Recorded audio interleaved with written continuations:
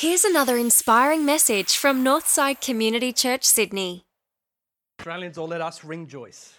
The great Australian comedy movie Kenny. Has anyone seen Kenny?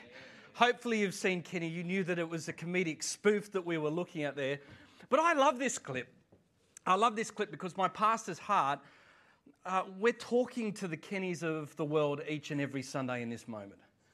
And what I love about Kenny's character there is I think a lot of people can relate to Kenny. A lot of people can relate to Kenny, particularly after the year that we've just had. When it comes to messages about God and Christianity, I think a lot of people, a lot are not yet Christians, but frankly, I think a lot of Christians are feeling a bit like Kenny and going, yeah, I get all that. And when God is here, I'll give him my full attention. But you know what? I'm just a bit busy.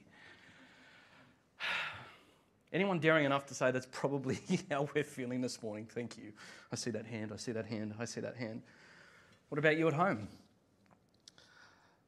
I think the reality is Kenny sums up the reality of the people that we are speaking to. And in comes this pastor at Christmas time and puts up snazzy graphics that says, Christmas, the best news all year, right? And we hear that, the Kennys of the world, the Christians of the world, and we go, good news, great, awesome, I just want to survive this year. More importantly, we want to know, can I survive next year with all we're dealing with? Hey, have you ever noticed how Christmas has this funny way of reminding us each and every year? Do you get stuck in this tension? You know, we see all the baubles and the nice decorations that we've got up. Do you ever get stuck in this tension where we feel like on one hand we should be really happy, and yet Christmas has this way of reminding us that there are problems we can't solve, expectations we can't meet or we haven't met, and people we can't control, particularly around organising family Christmas lunches, either from logistics or for some of us, the deep pains that we have in trying to get some of those people we love around the table this year. It's a weird season, isn't it? And yet we go, best news ever. Yeah, I wonder how the Kennys of the world feel when they hear that. When they hear, it's the good news of Christmas. And I kind of know how they feel. I think the reality is when most Kennys of the world hear that, it's really not good news at all.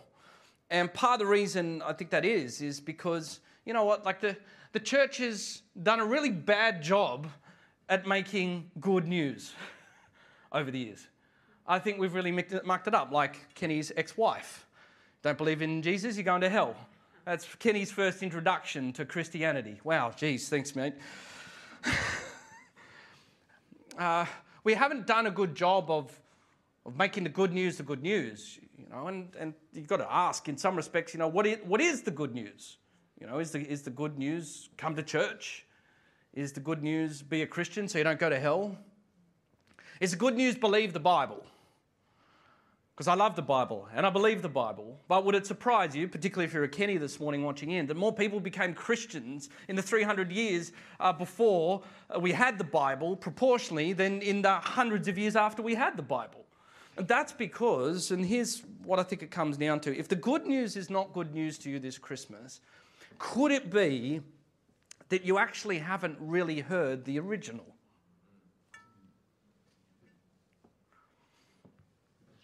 And whether or not you hear or get the original actually is the difference as to whether or not this news, A, is going to be good, and B, it's going to be the thing that resources you to deal with the problems you can't solve and the expectations that are not being met and the people you can't control.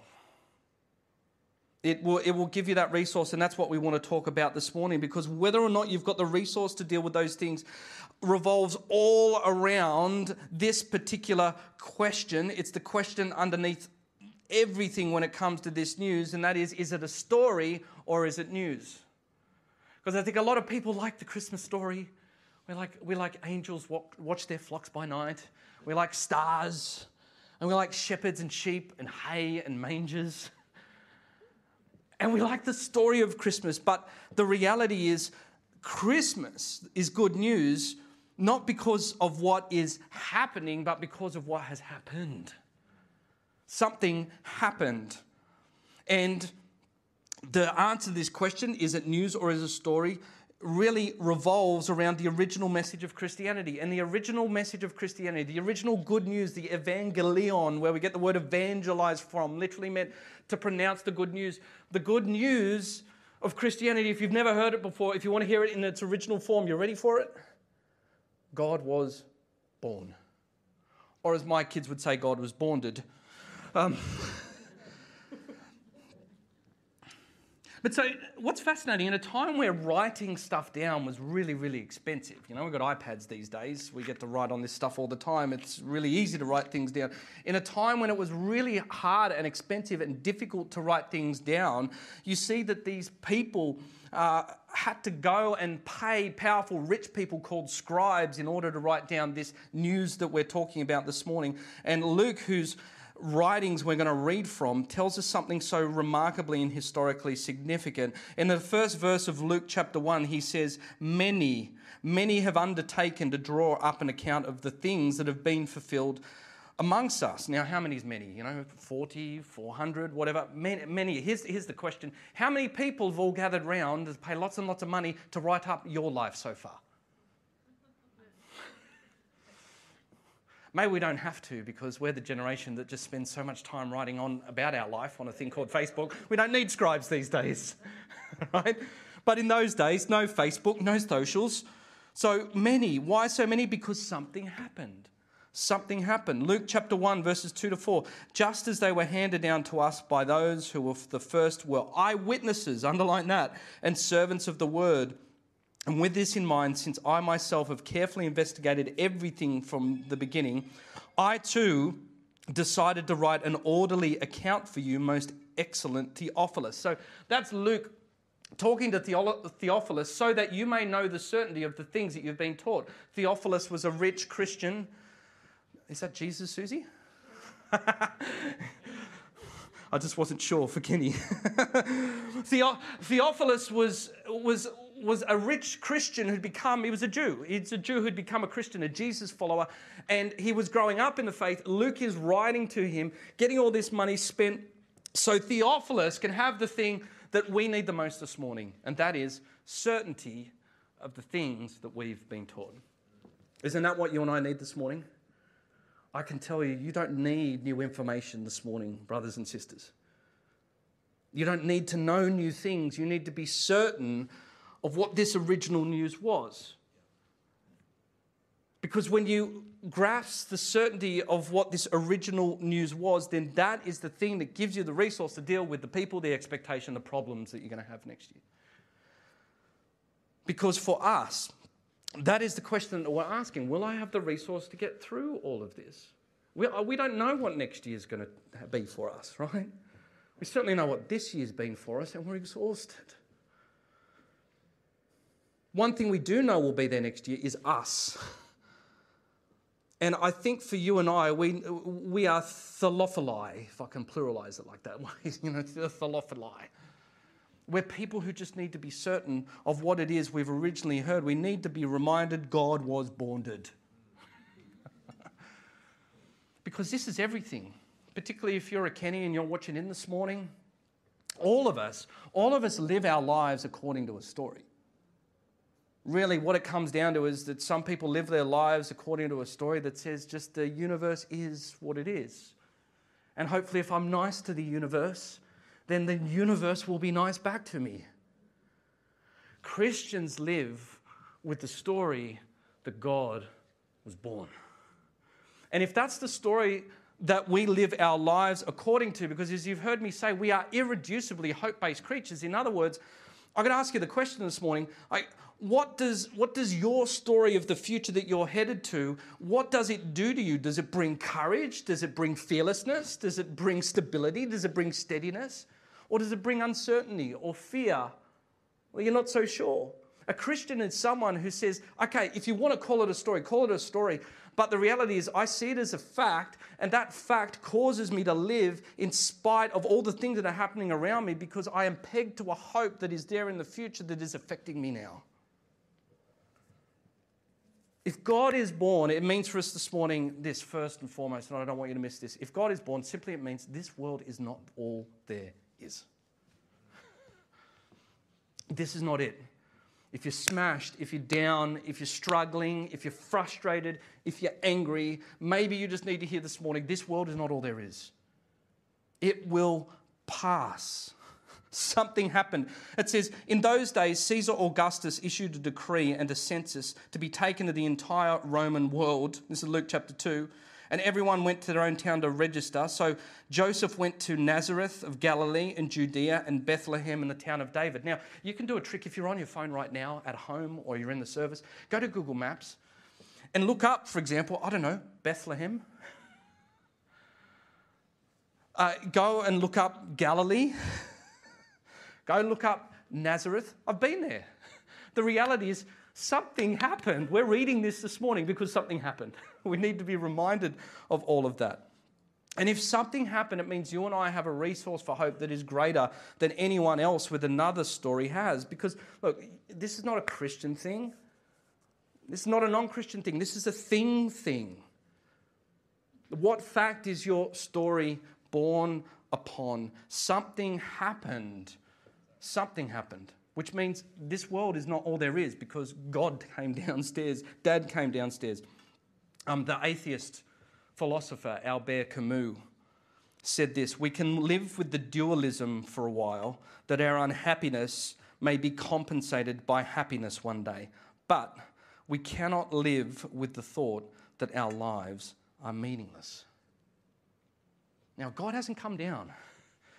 If God hasn't been bonded, if someone hasn't broken in, then on what basis, what confidence do we have to say that our lives are not just a bunch of atoms that happen to bunch into each other and rotate around the sun?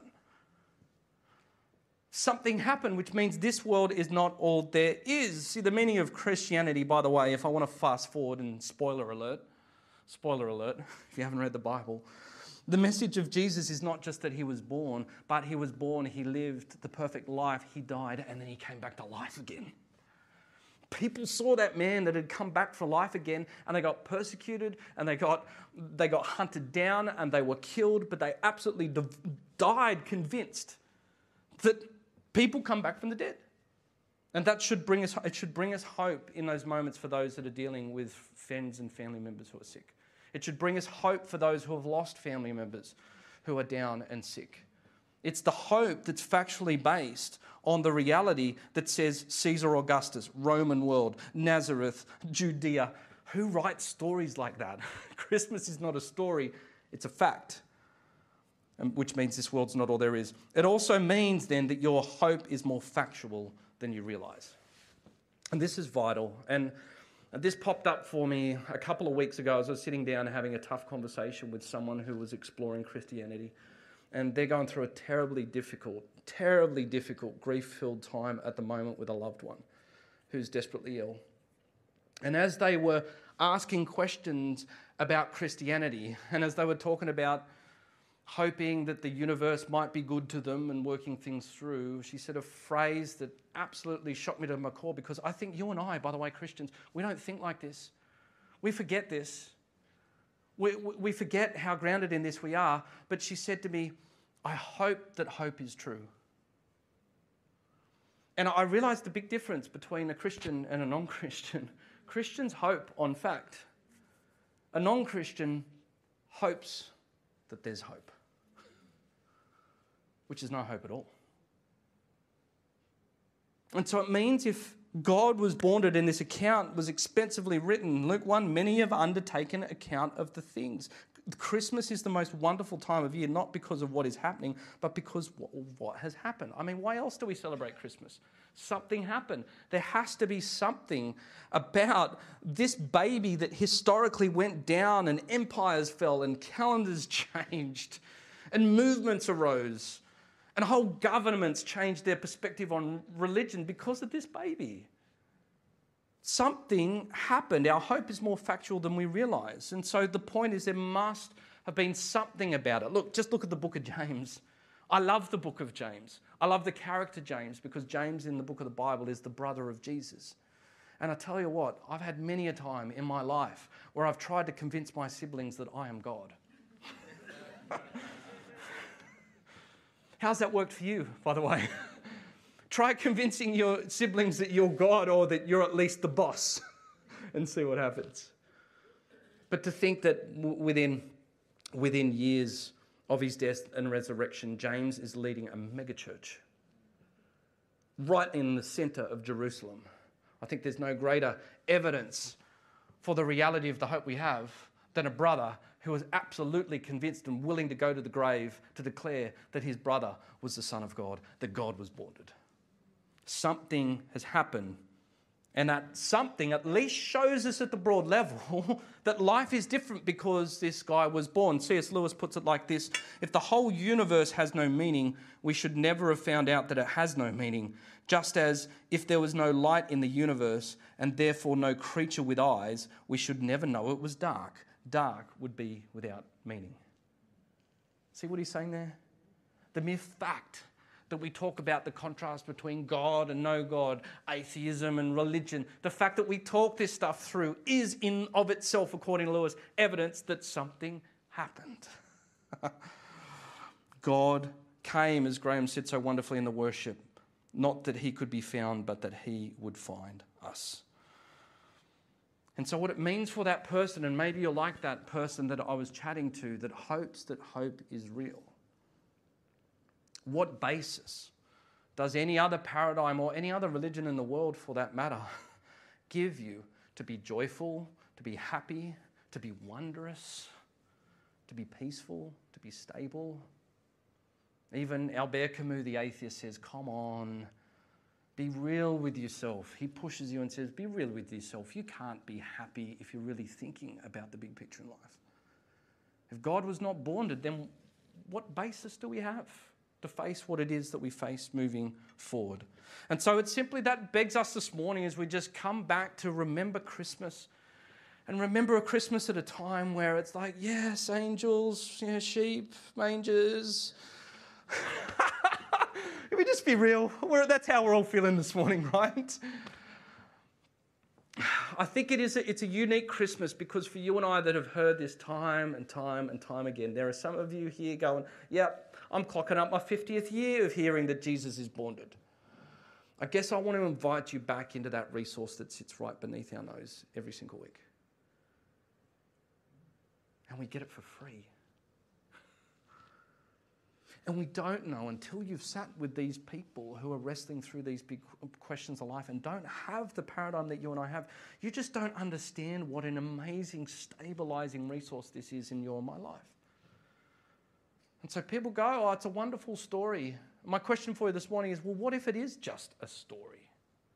What if it's just a story? What if it's just what someone made up? Because if it's a story, comfort's temporary, pain's temporary. In fact, you shouldn't even get angry at pain. It's just a bunch of atoms running around in your head.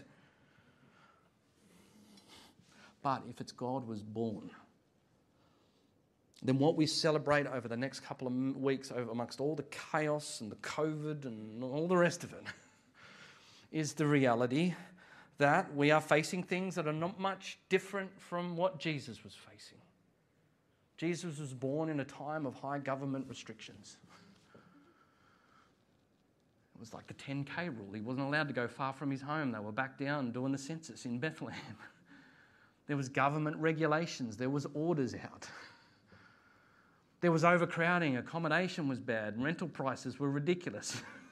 Are you getting the point here? What I love about Christianity is, and we're going to talk about this next week as I expound this, I just love, in spite of all of this, if you're still angry at God or you're frustrated at God, you're not sure it makes sense, or you're not sure if it's true amongst every other religion, let me leave you with this. At least this God had the gumption to swallow his own medicine. Are you angry at all that's going on around you this year? Look, he gets you. Are you frustrated that housing's ridiculous and you've been trying to buy a place, you can't find a place, you've been kicked out of the rental and you've been here and you're moving around town? He gets you. Has life been painful and frustrating and not quite like how it went? Has people been slagging you off and you're not too sure? What about Joseph when his wife falls pregnant out of wedlock? He gets you. He gets you. Kenny. Well, if God came down here and introduced himself, I give him 150% of my attention.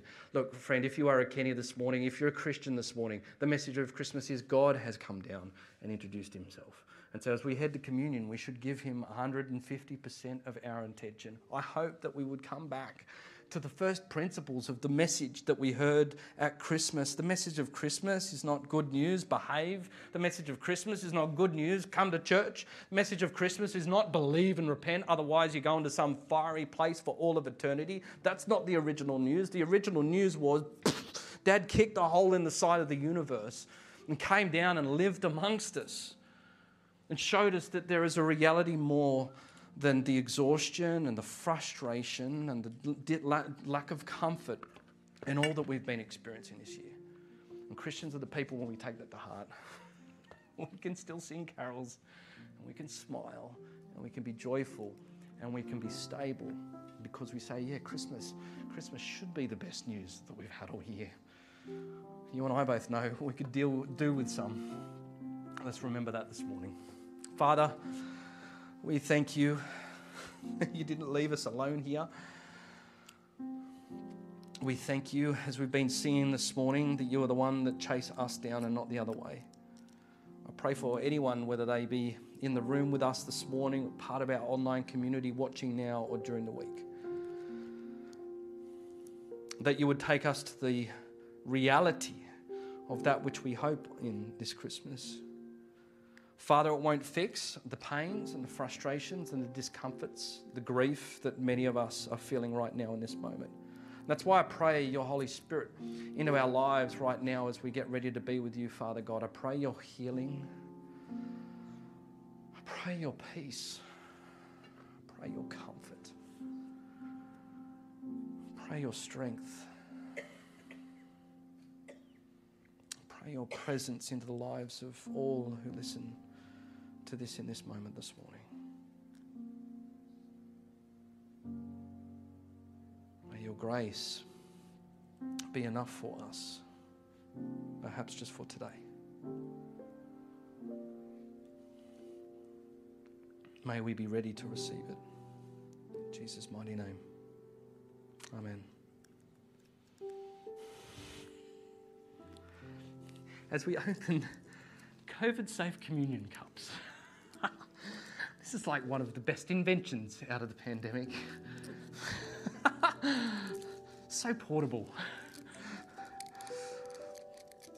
I think every time I hear the obscure ripping of plastic over the top of wafer and a bit of juice, for me, in a weirdly and wildly spiritual way, and I don't know if this is the case for you, and if you're at home, you're missing out on the wonder in this moment.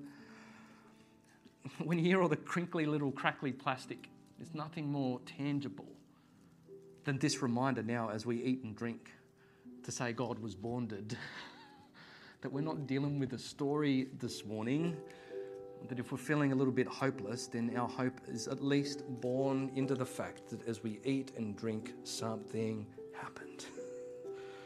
Lest we wouldn't be peeling aluminium foil off a plastic cup.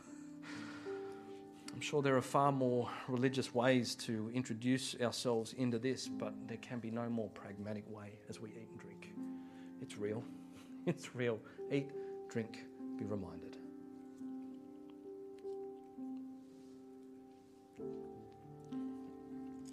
And hey, if you're not yet a follower of Jesus, either at home or here, don't feel that you've got to do this process with us.